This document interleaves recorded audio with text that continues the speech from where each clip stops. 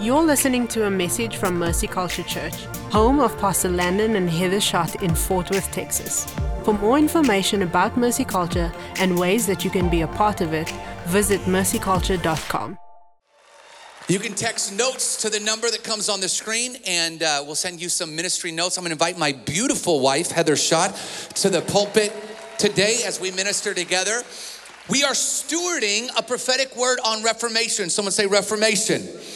Reformation is when you make the crooked ways straight. Reformation is when wrong things become right or righteous in God's sight. So we've been spending a good amount of time setting this up where it begins in you, in your heart, in your mind, in your life, in your finances. And then it begins to go from inside you, Reformation inside you, into every part of your life. So this morning, we're going to be talking about Reformation in our families. How many excited? All right. So the title of this sermon this morning, we're going to be ministering together, which I'm really excited about. But what we're going to be ministering on is 4 relationships to reform in the family. Before we begin, can I pray over this? Yeah, let's do it. All right, let's pray. So Lord, I pray right now that your word is true. Let every man be a liar. Yeah. I pray, Holy Spirit, would you breathe right now upon your words? I pray right now that Rhema would come alive. I pray right now your word would become alive. Holy Spirit, we submit this conversation to you, this time to you. I pray that you would interject your thoughts and your ideas into this conversation. Holy Spirit, we say we want what you want, so show us what you want. Teach us how to reform our families. Lord, we declare no spirit but the Holy Spirit is welcome in this place. So I say any distractions, any witchcraft, any fear, any offense, spirits, you must leave. Holy Spirit, come, rule and reign. Father, I thank you that nobody came to hear us. We all came to hear you. So we say, speak, Lord. Your servant's listening. In Jesus' name, all God's people said amen? Amen. Amen. 4 areas of reformation in relationships. Yeah, so I don't know if you've noticed the attack in the recent years on the family unit. You've seen the attack against biblical marriage between man and a woman, an attack on our children and teenagers and their identity. And so we really felt it was important this year of leaning in, like you shared before, that we're not just, most importantly, asking the Lord to personally reform us, but then we're allowing that power and that presence of reformation to reform our family, our marriages, all of it. And so the first relationship this morning that we're getting into is your relationship with the Lord. This is where it all begins. This is where everything in every relationship flows from, is either a strong relationship with the Lord or the lack of a strong relationship with the Lord. And so there's 2 things we want you to prioritize in your relationship with the Lord, and you're not going to be surprised, Mercy Culture, that the first one is daily encounters. So we're not just repeating this to repeat this. Yeah. We're repeating it because it's important. We don't just get up on Sunday mornings and just rehearse, hey, we take people from corporate encounters with God to daily personal encounters with God. Lived it. The reason why this is so stinking important is I've been serving the Lord almost my entire life. I was raised in a pastor's home. I remember giving the Lord my life to the Lord as a child. I was raised in church, raised in the house of God, and I have watched more people than I could remember fall away from the faith and not make it. And the ones that don't make it all have the same story. They had a relationship with the church, a pastor, a worship movement, a worship ministry, something else but God. And here's what I'm telling you, guys, it doesn't work. Your relationship with the Lord, Christianity, following after Jesus does not work. You will not last. You will not last the trials of life, the tests of life without an intimate relationship with Jesus. So we didn't get a marketing company to be like, hey, how do we build a church? What sounds like a catchy slogan of a vision we should have?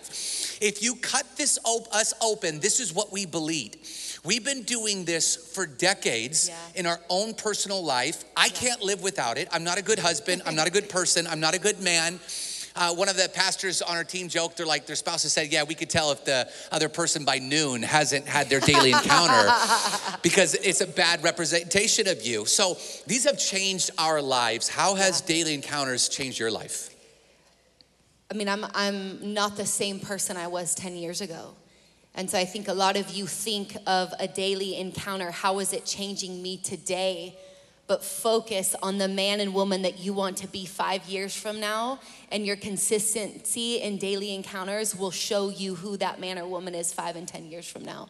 And I remember at some of the hardest moments in our life, I mean, going through 10 plus years of trials and tribulations, being fired from churches and confronted and spiritually aborted by spiritual parents, losing babies, our children, I mean, devastation, but this place of intimacy with the presence of the Lord that kept us. This place in the presence of the Lord that he spoke words, and it was the revelation, it was the encouragement, it was the comfort that we needed. It was what our marriage needed. It was what our faith needed to say, we're gonna try again. We're gonna try for another baby after 3 miscarriages. It was in the presence of the Lord that our life has been transformed. And I want to say this. Okay. Because this is important. She's talking about like our journey. And sometimes you can look at your leaders and you're like, man, you know, our pastors are so strong and they're so bold, and they go on social media and they get roasted and they get articles about us. Man, they're so awesome. And I want to let you know, 99% of the time, we don't feel like that. So we feel the same weaknesses, the same insecurities, the same fears, all of that same stuff that everyone feels, we feel. But we just go into our daily encounter and bring it all there. And then I just tell the Lord, this is what I feel. This is what I'm going through. I feel afraid. I feel weak. I don't know what to do. I don't have the answers. I've never done this before. I've never led a church through a global pandemic. I've never led 4 campuses and 100 staff members. And I haven't gone through this. Lord, what do you want us to do? What pleases you? And literally just talk to him about it. It is wild. You can go into your daily encounter so weak. And here's the beautiful thing. He talks back. And then he whispers to you and tells you something. And then I come out feeling like I can run through walls. I'm like, let's go media in Fort Worth. Let's go government. Let's go political spirit. Let's go whatever we're taking on. And watch, I don't have different answers. Nothing new happened. The same situation that I went into the daily encounter feeling weak with, I'm still in that same situation. The difference is I met the God of the giant slayer in the quiet place. The difference is he whispered to me, he ministered to me, or my favorite, he delivered me. Guys, pastoring you is tough. Y'all got problems. And then you blame me when they don't work right. I mean, I have to tell myself all the time, like Jesus was the greatest leader on the planet, and he had Peter that denied him, Judas that betrayed him, and many fell away. Like, it's impossible. I'm joking, but here's what I'm telling you. I'm a little serious, but you go into the secret place, you go into your daily encounter, and you just spend time with them. And here's what I want to address real fast, is so many people don't do it because you did it twice or 3 times or for a month and you didn't feel anything, or you didn't hear anything, and you're like, oh, this isn't working for me. Listen, the goal is not for you to feel or hear God. The goal is for him to feel and hear you. And then what happens is you look up. I tell the SLS students all the time, you look up after years of doing this, and you have God encounter and God encounter and God encounter and deliverance moment, and all of these crazy things that take place because we just remain consistent in doing this. And here's the thing, you don't get to choose your supernatural encounter, but you do get to choose your daily encounter, and it'll be the best decision of your life. If your pastors had one prayer for you, if we had one prayer for you, it was that you would hunger and thirst for the Lord. And I'll tell you, every single time I go into a daily encounter, I take a bite, I get to taste of that goodness. I get to taste of how amazing and pure and beautiful and holy he is. And when you bite, Texans, into a really good Texas steak, you want another bite. Can you tell she's still fasting? I'm still fasting. Like all of her analogies have been about food this morning. I went from cinnamon roll first service to steak now. But I want to encourage you, as you get into his presence more and more, you will begin to hunger and thirst for more of him. I don't know what books you're reading right now, but here's some practical advice. Lay down your 7 steps to greatest success, or how to build your best business. Lay that down. Because those are the things at the end of the day that you can't take to heaven with you, but that you're chasing after and is all that you're going to birth. Or you get into some old revival books by G.H. Knight and The Secret of His Presence, The Pursuit of God by A.W. Tozer, and you begin to enter into this place of hunger where you're driving in your car to work and you can't listen to the same stuff on the radio anymore. You just got to talk to Him. You just have to tell Him how much you love Him. You just have to tell Him how much you're thankful for Him. When you're laying your head down at night, you're just whispering to the Holy Spirit how much you love Him.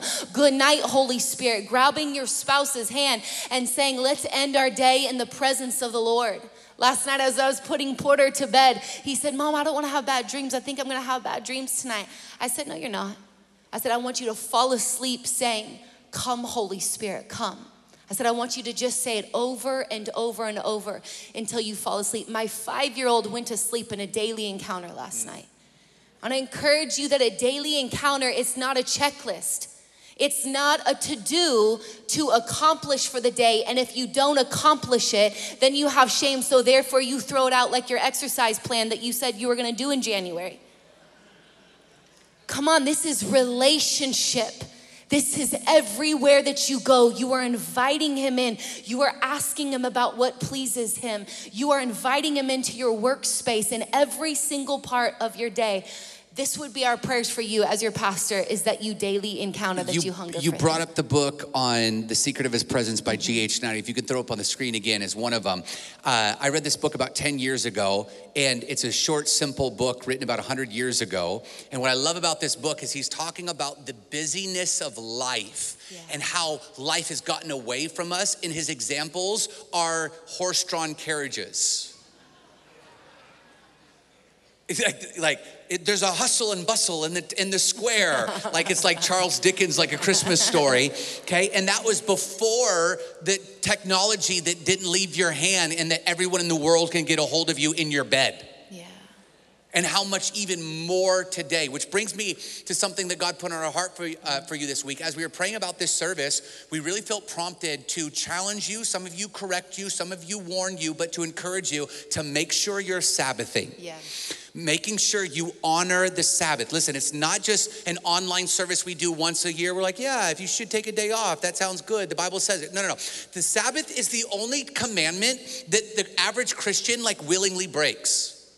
We're like, hey, have you committed adultery this week? You're like, no, of course not. No, I'd never. What? No. Have you murdered someone this week? What? No. Like, hey, did you break the Sabbath? You're like, yeah. Where for some reason, it is quiet, isn't it? And for some reason, we've devalued God's word and we're like, hey, this commandment is okay to break. And I want to be aware. Listen, it's not that it's a rule that if you don't not work, God's going to punish you. No, the Bible says that God made it for you, and you're missing out on connecting with the Lord. You're missing out on miracles. You're missing out on supernatural provision because you think if you don't work hard enough that God's not going to bless you or you're not going to get to your goals. But here's the problem. You're not going to get to where you're trying to go healthy. You're going to miss out on this journey. We had to learn this. You had to learn this as well. Yeah, I want to read this scripture really quick. Hebrews 4:9-10 says this. So there remains, it's not Old Testament. He's saying this in the New Testament. It remains a Sabbath rest for who? For the people of God, for you. Verse 10, for whoever has entered God's rest has also rested from his works as God did from his. Can I just tell you this morning and encourage you that God is perfectly almighty, powerful, and never gets exhausted and tired from all of our mess? He's God. He did not Sabbath and rest because he was exhausted from creating the heavens and the earth. He rested as a model for his creation, what was best for us. And I'll tell you this, I got wrecked. When I got into real estate years ago, I was working around the clock every single day. It was Monday through Sunday. And then I'm getting frustrated with clients because they're calling me at 10 o'clock at night. They're calling me at 5 a.m. in the morning. I'm like, do these people think that they own me? Not as frustrated as I was getting with your clients. Yeah. We went on a fast. We literally fasted, the two of us, for some of our clients, for some of my clients, for their house to sell, because I was praying prayers like, Jesus, take me home. Like, I'm ready to go home. These people will put me in that place to be like, I'm ready to be with you. So we go on this fast. I'm bringing all my frustrations to him, and he just rebukes me. And he says, you're not Sabbathing. And in my arrogance and pride back to him, I say, oh, you don't Sabbath in the real estate world. You work around, I Sabbath in somebody that calls me, that needs me, and we miss out on a deal or a moment or a title company. And I'm going on, and he's just listening to me go on and on. He says, if you're not going to listen to me, then go listen to these podcasts of Pastor Robert Morris on the Sabbath. So I go start listening to them.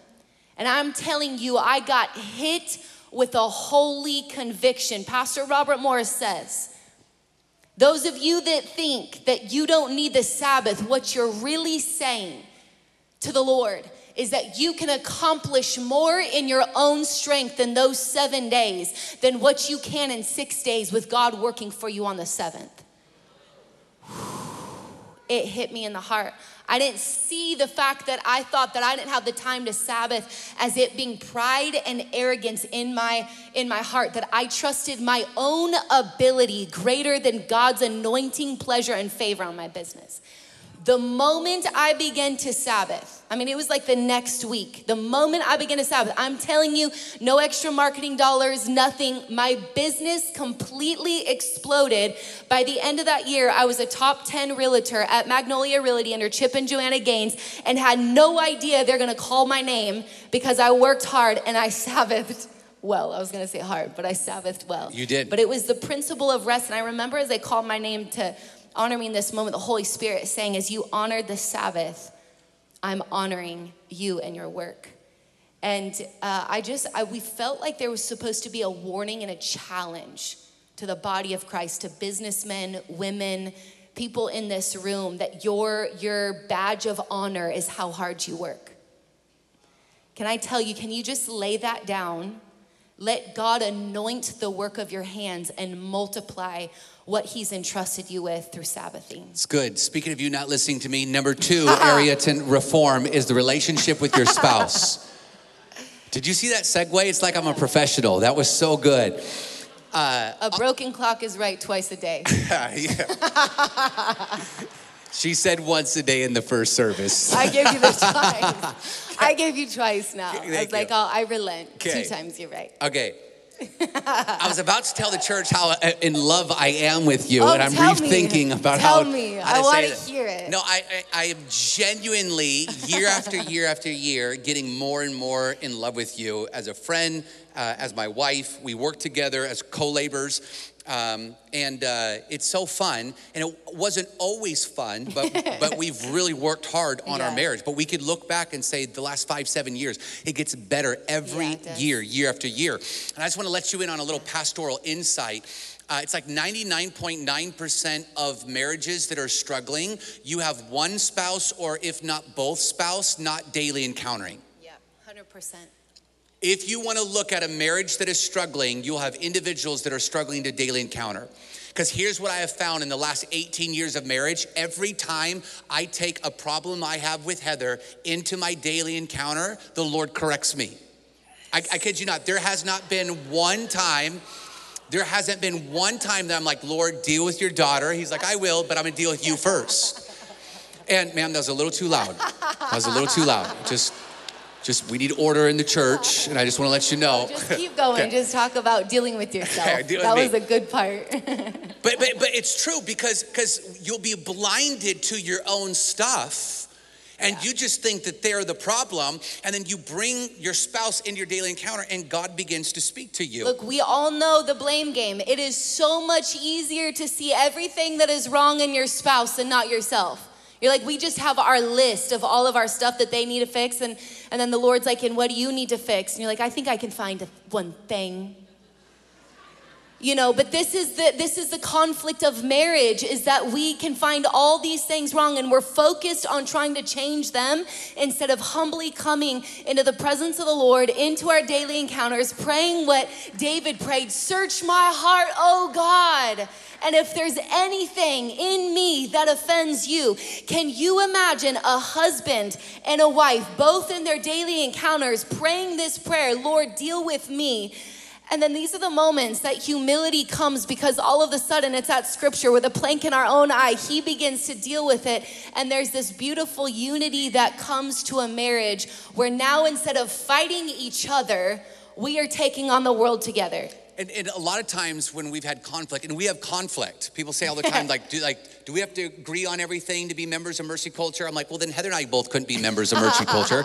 Like, we disagree constantly, and that's okay. There's things that we disagree about, but we've learned how to navigate disagreement, even to the earliest of days where we got in this massive fight over what to name our kids. No, it was like months. It might have been like a year. It was ridiculous that we were fighting over kids' names because Landon had the most horrific names picked out for our children. I wanted to name our kid. I was like, have you even like looked up what these names mean? I thought Steve Panate was a good name.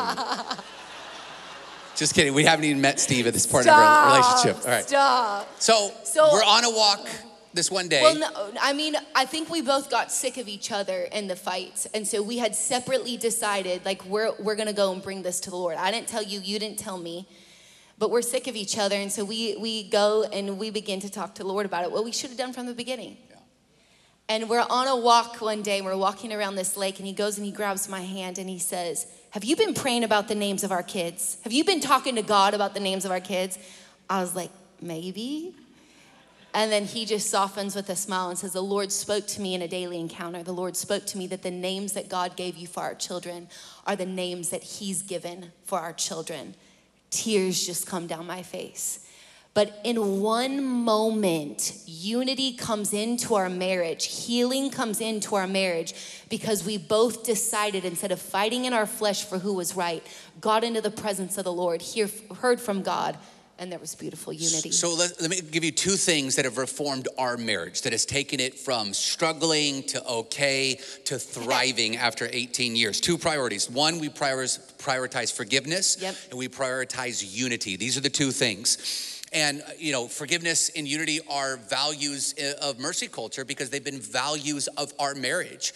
And the truth is this, is where you stop forgiving, you stop spiritually growing. And when you stop forgiving each other in your marriage will stop growing.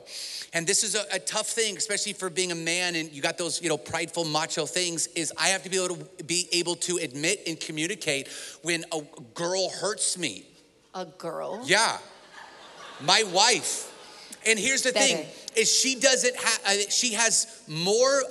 the ability to bring life to me or to hurt me. And so she could say something that just cuts me to the core, and I got to be able to communicate that and not just trying to turn on her and try to cut her back. And so we've had to learn how to communicate when our feelings have been hurt. And here's the thing is you love each other to death, but you also hurt each other's feelings. And you do things that hurt each other. And so forgiveness is so important for your marriage to thrive. I'm convinced the scripture of forgiving 70 times 7, they were speaking about marriage. Because who surely is in your life that much to forgive somebody other than your spouse? And I think we get caught up in this place like my spouse is doing this over and over and I've already forgiven them. So therefore, because I've forgiven them for this thing, I don't have to forgive them anymore. This is a partnership with the root of bitterness. And when bitterness gets into your heart will begin to harden. And not only will it destroy your marriage, not only will it destroy other relationships around you, it will destroy your relationship with Jesus. This is important. Because here's the thing, when you let a bitter root in, where you stop forgiving and your heart begins to harden, no longer can you hear the voice of the Lord. I think many of you maybe this morning is like, why can't I hear his voice? Why has his presence felt far from me? Is there bitterness, a bitter root? Is there unforgiveness that you have been harboring? Because forgiveness softens, but bitterness hardens. I'm going to lean in a little bit deeper here and just say this, that your justification is your greatest deception. Many of us are right about a lot of things, and because we're right, like I was joking about how often I'm right in a marriage, that it can actually be our greatest deception, that I'm gonna hold on to this against him because I'm right, and now the enemy has a foothold in my marriage because I'm hard-hearted and I'm not offering forgiveness. This is what Ephesians 4:30-32 says about this. And do not grieve the Holy Spirit of God, by whom you were sealed for the day of redemption. Let all bitterness and wrath and anger and clamor and slander be put away from you along with all malice. But be kind to one another, tender-hearted, forgiving one another as God in Christ forgave you. So we just talked about forgiveness, but it creates this ability to be in unity. Yeah, and forgiveness unity prepares the way. is when your relationship gets fun. Yeah. And you can focus on all the things you disagree with and how different you are and all that stuff, or you could begin to learn how to focus on finding unity, fighting for unity. And when you find it and when you fight for it, that's when your marriage starts thriving and you start having fun. I've noticed this over the pattern of the last probably 5 to 10 years, where we have been more and more unified because we've been strategic about it. And we're gonna give you some practical stuff for how we have found a continuation of unity. I wanna say this first. Unity does not mean you agree on everything. Obviously. We do not agree on everything. He says obviously, because we see everything almost opposite. We'll take out of this place and I will go left and he will go right. Just every single time. The next time I go right and he will go left. That is just how it is. What he thinks is an awesome looking couch or car, I'm like, that is horrific. I never want that. I just want to put it out there plain. Don't ever surprise me with that. I don't want it. We see things very differently. In our early days of marriage, I bought a yellow SUV and brought it home. I'm like, look what I bought. And she made me return it. That's the ugliest thing I've ever seen. I don't know if you can return a car, but you better pray you can return that car. Unity. That car. Okay, back to unity. You don't have to agree on everything. So you come into a place of unity when it's found in the presence of the Lord. Okay, so that's how we come into unity. 4 tips for unity. First, of what I was saying, daily encounters. We hit it. We hit daily encounters. 2, we do this, weekly meetings. And so personally, we do this in the evening. We'll find an open evening after we put the kids to bed, and we will take 30 to 45 minutes, and we will get on the same page about everything that's coming up that next week. But for real talk for a second, some of the biggest fights we've ever got in are over you're picking up the kids. I'm in a meeting. I had this plan. And we miscommunicated. We both work. We both have very busy lives. And so there's a lot going on in our lives. And so we got to be really strategic about how we communicate. Communication. And it's been a game changer for us to thrive together and remain in unity. Which is also a value of this house. And what we say is we downshift. And when you downshift, it allows you to go forward faster. And so we have these little mini meetings, him and I, every single week, where we're just getting on the same page, coming into unity. What is God saying over our house? What are our kids going through right now? What's coming up on our calendar? What are we saying yes to? What are we saying no to? When is our family night? So that no matter what invite that we get on this night, this is time for our family. So 3 weeks doesn't pass and we haven't seen each other. It's where we get on the same page and we just bring organization and order to our house. And then we go on at least 2 date nights a month. Yeah. And that's where we just engage with each other. Yeah, we turn everything off, everybody off. The only 2 people in that moment that exist in the world to us is us. And we love on each other. We talk about life. We dream together. And then this is really funny. Landon dropped this one on me years ago. And we sit down at this nice restaurant and he says, I want you to grade me as a husband on a scale of 1 to 10. I was like, yes, I have been waiting for this moment. Yeah, right. She's like, you're a 10, life. You're amazing. I'm like, I know. You are a 9.5, babe. But, and then he will ask me, and then you tell me that I'm also a 10. Yeah. That's not how this goes. How it really goes is we're super intentional in the moment and honest. And then your awesome second backup question was this: what will bring me to a 10? Now this is important because there's a lot of people that are habitually unhappy in your marriage because you can't be pleased. And you have unrealistic expectations and you've set something in your mind that's not real. Okay, it's like the people that are like, well, how do I Sabbath with kids? Like, you still steward your children. Like, okay, you have to Sabbath with the ages of the children you have. Figure it out, okay? Like, we all have to do it together. But people do this in their marriages where they never identify, well, what would be a 10? What am I really looking for? How are we thriving together? And so when I say what would it take to be a 10, I'm making her articulate what's in her heart and what her expectations are so that we work together and build a stronger relationship. This is not a time that we're tearing each other down. And that's why we say that we never try to work on our marriage in an argument, but we wait for the date moments when there's love, when there's unity, when there's honor in that moment to be able to challenge one another. But it's also a moment that we're like, we're in this together. I'm gonna help him in it, and he's gonna help me in it gracefully and kindly, and not 2 days later be like, I just knew it was the steakhouse moment that you were just trying to ask me and tell me, but now you're just back to all your old ways. I just hit a chord right there. And so after we share in that moment, days and weeks later, we are graciously, kindly, hey, do you remember that moment when we had this conversation? This is an example of that moment where it hurts me when you do things like this, or when you say things like this. I want to challenge the men. Listen, we're not saying you have to go to steakhouse every time you go on a date twice a month, but you have to pursue your wife.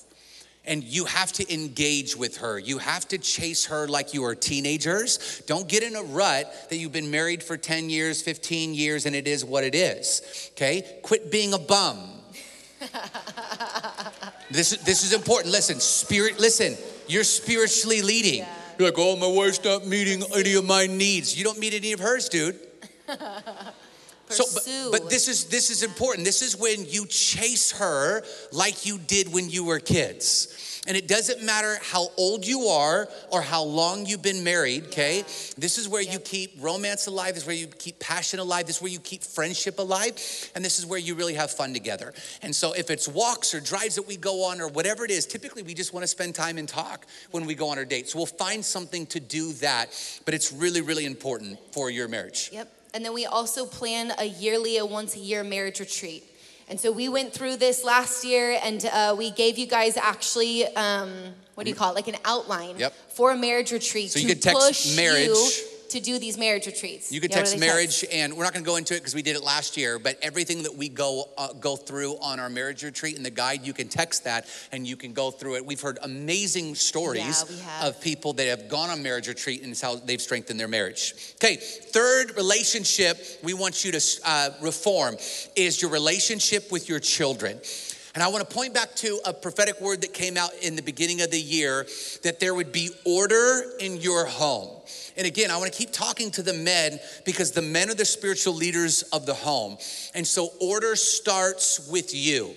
And a lot of households are out of whack because you have given your wife the job to lead spiritually in your home that belongs to you. And so when it comes to setting the tone with your spouse, when it comes to setting the tone with your children, men, it starts with you. Here's what the Bible says in Ephesians 6:1. Children, obey your parents in the Lord, for this is right. Honor your father and mother. For this commandment is the first commandment with the promise that it may go well with you and you may live a long life in the land. Fathers, do not provoke your children to anger, but bring them up in the discipline and the instruction of the Lord. I would encourage you, if you have disobedient children, you will have rebellious teenagers. And where you stop bringing order in your home is the place where the enemy will come to kill, steal, and destroy. And I want to challenge every man to take great focus, to take an evaluation on where your home is at, because part of this prophetic word was to bring order. I want to tell you something, this is very important. Your greatest responsibility is to steward your children to be men and women of God. That is the greatest assignment as a parent. Yeah. I'll say it like this. The greatest priority as a parent is to spiritually lead your children. And this is my concern, and you're going to hear this all morning, even as we minister, but of the chaos and the busyness of life. That we tend to think that it is good parenting, that we're being the best, most awesome, coolest parents by letting our kids do everything. By letting them do all the different activities that they do. And maybe we didn't get that as a child, and so we have oversteered, and the dream has become, I'm gonna just let my kid get to do and soak up and be a part of absolutely everything because I didn't get to do this. This is an oversteering and not what God has called you to do, to steward your family. He has called you to spiritually lead your family. And my concern is that there are so many parents that are saying yes to so many things that it's been years or ever since you have actually led your children into a daily encounter. But they're playing 5 sports. But they're at every single birthday party. But they're at every single event that they're so their life must be full. It must be great and awesome. But you're not spiritually leading them, where they don't have an intimate relationship with the Lord. And so how can you be a father, a mother, training them up in the ways of the Lord that they shall not depart, like the word of God says, if we're giving them stuff and yeses instead of spiritually leading and guiding them? This is really important because we're stewarding Reformation. We're making crooked ways straight. And if you're not intentional or aware of your responsibility as a parent, then you'll naturally let things of the culture define success. So as most parents, you think of success as my kid's a professional athlete, or they get into a good college to be indoctrinated, or they have a career. And then if you do one of those three things, you're a successful parent. Well, there's about a 1% chance that they'll be a professional athlete, and a 100% chance they'll stand before God and give an account of their behavior. 100%. Come on. No, but how much do you invest into sports or these other things? This is really important. Mark 8 says, what does it profit a man to gain the world yet forfeit his soul? But we think about this as a parent or as adults, but what about your children? So what does it matter if you raise them to be successful in other worldly standards or in business, but they're failures spiritually? And they don't know God. Guys, this is so important that you prioritize raising your children spiritually. Yep. Instead of having your goals be they're successful in extracurricular activities. So we have practical advice for you. 4 pieces of practical advice. The first one flows right with this, is limit your kids' activities. Pepe, first of all, that child, she's passionate about everything. Lord, help us steward all of her passions. So she did gymnastics from when she was little, but she gets into junior high at Mercy Culture Prep, and there's athletics happening, and she wants to be a part of them, and we said choose. We know you've done gymnastics since you were little, but do you want to do that, or do you want to do athletics through your school? She made the choice. She left gymnastics. She now is a part of athletics through Mercy Culture Prep. But we knew that we were not going to be on the carousel of chaos for our children to get to do and say yes to everything and not know Carousel our own of Chaos. children. It sounds like Carousel a podcast. So our family rule is one activity at a time. So it's not a sport and a piano lesson. It's one activity at a time. We'll steward one thing at a time, and that's how we keep order in our home. The second one is get your teens into MC students. Yes. And this There's a move of God happening in there right now. This is a little bit of a correction I want to bring. There's so many parents, they're like, oh, my kids don't want to go. Like, why are you asking them? Like, oh. Clarity. So they're getting influenced and indoctrinated by TikTok in the world, but you're not bringing them to a place of a move of God in revival. Listen, it is so much easier to lead them at 15 than 25. Yeah, come on. And they're like, well, they're really not into it. I know, but listen, they're children that you steward and you're what's responsible for. Yes. Lead them. Teach them what's good for them. But I want to encourage parents. Listen, I have talked to too many parents that their kids hit college and career and literally start living like hell and living for the world because they did not sow the spiritual seeds they needed in their teenage years. While they're in the teenage years or living in their home, you have a window and you must steward them well. There's a move of God happening at MC Students. Get your kids involved in students. The third is this. Lead your kids into daily encounters, and this goes really with students also, is it takes one moment, parents. It takes one moment in the presence of God that they hear a whisper, that the presence of God floods over them like a river, that tears begin to pour out and the hardened heart softens. It takes one moment. Don't listen to the enemy that it's not working, they're fighting, it's too difficult, I'm just gonna give in to their hormones. No, don't give in. They don't know what's best for them. Cast out those hormones. Yeah. I'm joking. Number 4, and this is a fun one, we have weekly family meetings. Yeah. And you can text family to 59090 and you can be sent a family meeting guide that you can take from what we do or adopt and make your own. But let's go through what we do in our fun family meetings. Yeah, these are really special and interesting.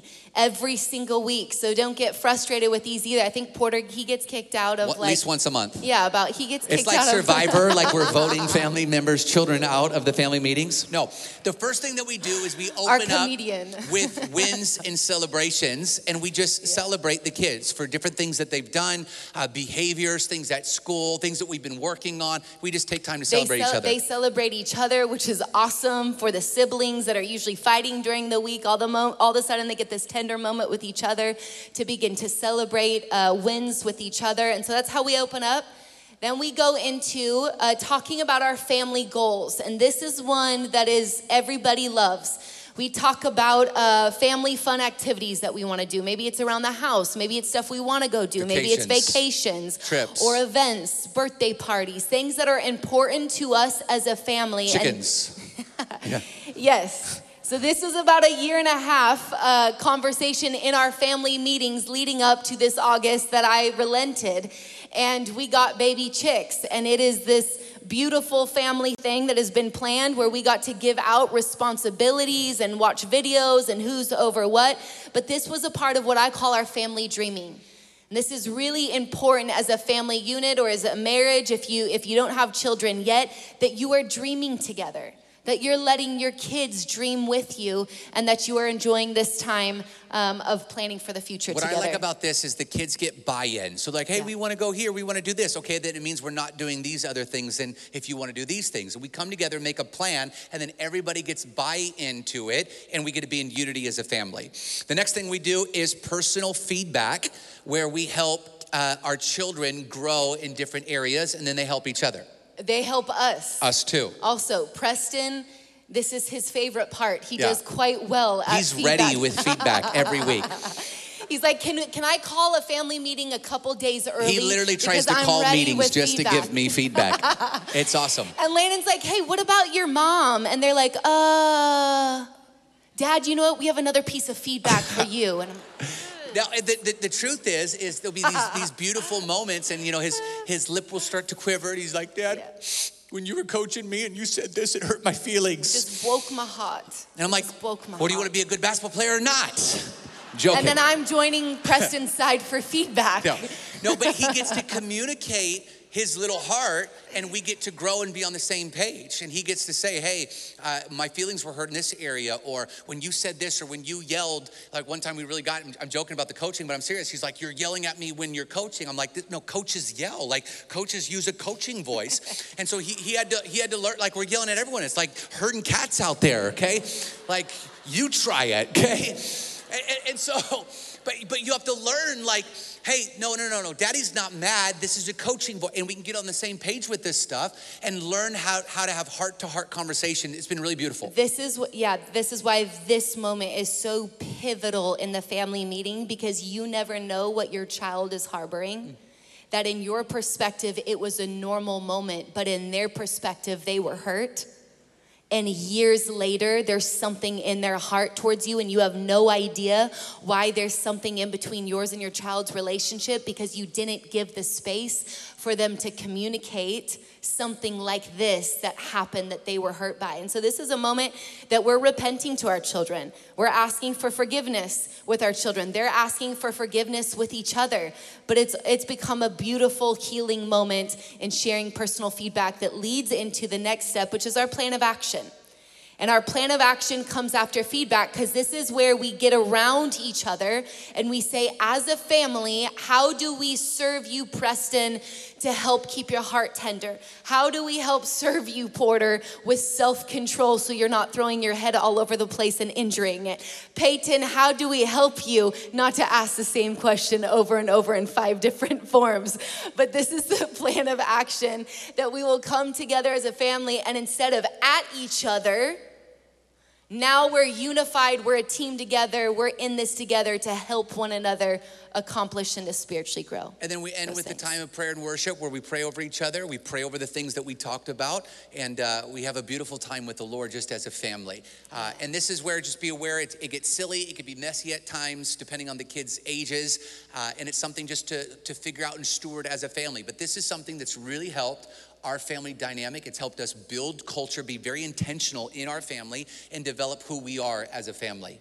And we're all praying. The kids are praying. We're praying. We'll pray over one another. And like he said, it could be messy and it could be 2 words of a prayer, you know, or it could be Porter that's interceding and we're like, and close, because it's been 10 minutes of prayer. But it's just, it's a beautiful, just spiritual kind of family encounter. Or we show them mercy and let them back in the meeting during prayer and worship time. Okay, our fourth one that we want to cover today is your relationship with your extended family. Yeah.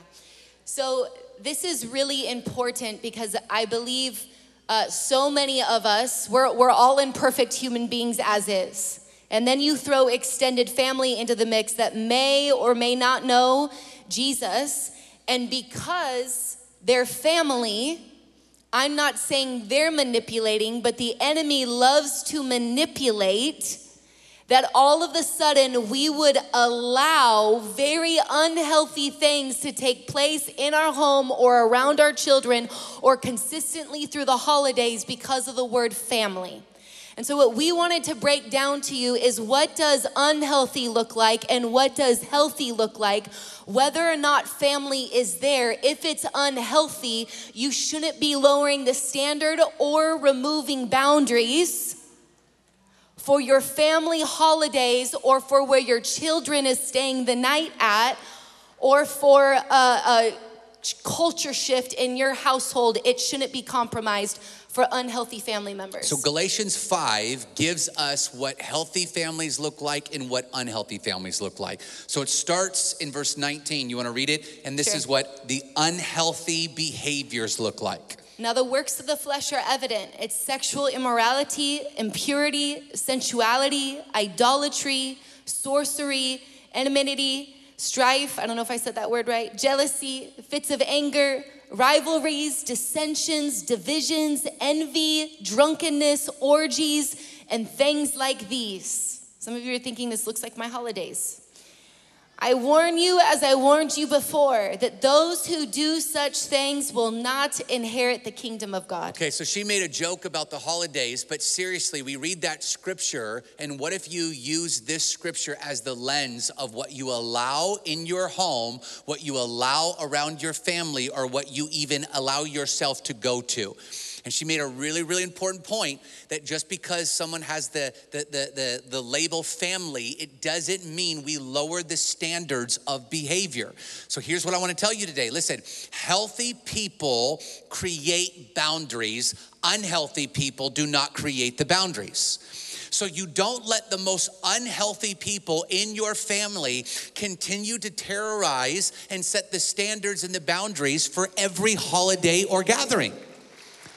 And I know that this could be a little awkward, because sometimes you're like, oh, I just want to be loving and I want to show the love of God. No, but you also have to steward your children and the things that you subject them to. And a lot of people go on holidays, and this is time that should be rest for you and your family, and it becomes a war zone. Or they're very difficult times because you don't have hard conversations before the holidays, and you're like, oh, I don't want to deal with it, I don't want to deal with it. So it gets to November, and you have all of this stuff that has built up over time that you never address, and that's why the holiday things aren't restful and aren't peaceful, is because we don't address it when we need to address it. Yeah, the Lord dealt with me about this years ago when he said that we want to love people. Many of us are believing for family members. We're believing for their salvation. We're believing for their deliverance. And this is that place of manipulation where all of the sudden we begin to lower the standard, because the Bible says that love covers a multitude of sins.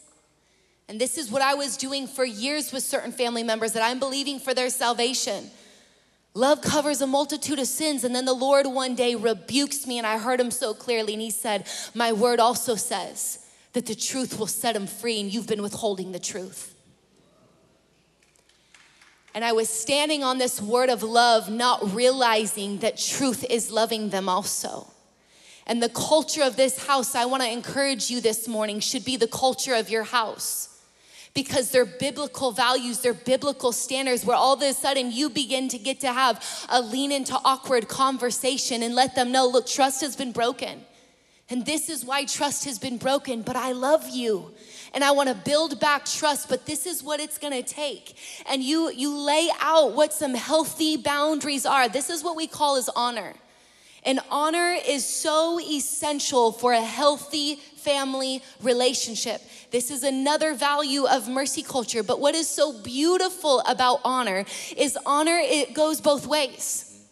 Is that you are inviting them to honor the rules of your house. The culture, heaven's culture, the biblical ways of your home, how you are raising your children. You're saying, if you want to come into this, if you want to come to this hall, if you want to come to this birthday party, we are inviting you into honoring how we run our house according to the fear of the Lord. I want to give you an example. Is that many of our family members, they drink alcohol, whether they're Christian or not. Landon and I personally chose for our household, we were not. I was a teenage drug addict and alcoholic. Addiction runs rampant in my family. I mean, my cousins, my uncles, my aunts, my siblings, it is rampant. We made a decision from the beginning. We were not going to have it in our house. That was one of the reasons we were not going to have it in our house, of a few other reasons. And so we had those conversations with family members. And this is the thing right here is so many people just don't want to have those conversations. And so you allow the chaos, so you allow the situations of other people's unhealthy lifestyles to influence and affect your household, marriage, and your children. Do you know how beautiful the response was when we had those conversations? Awesome. They've honored. All of those family members have never brought alcohol to holidays, to a birthday, into our home, or even around our children when we have gone to their home. They have honored it. And then it's been beautiful because we get to show them honor, because the Bible says to honor everyone. I also want to lean into this place of honor, is that honor never devalues the word of God. It never dishonors the word of God. And this is where the boundary of honor lays, because a lot of people struggle with this, that I love and I honor this family member, but what happens when my girl cousin is marrying another girl? Do I go or not? In this scenario, it is dishonoring or disvaluing the word of God. And so I love them, I pray with them, but I am not going to an event that is unbiblical, that is against what our family values and beliefs are. This is really important, because we're not saying that you have to infringe what you believe on everybody, despite how much the world tries to infringe everything they believe on us. What we're saying is you set boundaries, and then you expect the boundaries to be honored, and if the boundaries aren't honored, you create more boundaries, and that creates a distance. If the boundaries are honored, then it builds relationship. And so it's important that you understand what we're trying to do is we're trying to steward all of these relationships well. We're trying to steward our relationship with the Lord, our relationship with each other, our relationship with our children, and our relationship with our extended family. And in this year of Reformation, what we are encouraging you to do, what we're challenging you to do, is to be intentional about taking Reformation from your heart, your mind, your finances, your life. Then the next step is your family. We hope you've enjoyed this message from Mercy Culture Church. If this podcast has blessed you, we'd like to encourage you to share it with a friend. To learn more about us, find us on social media and online at mercyculture.com.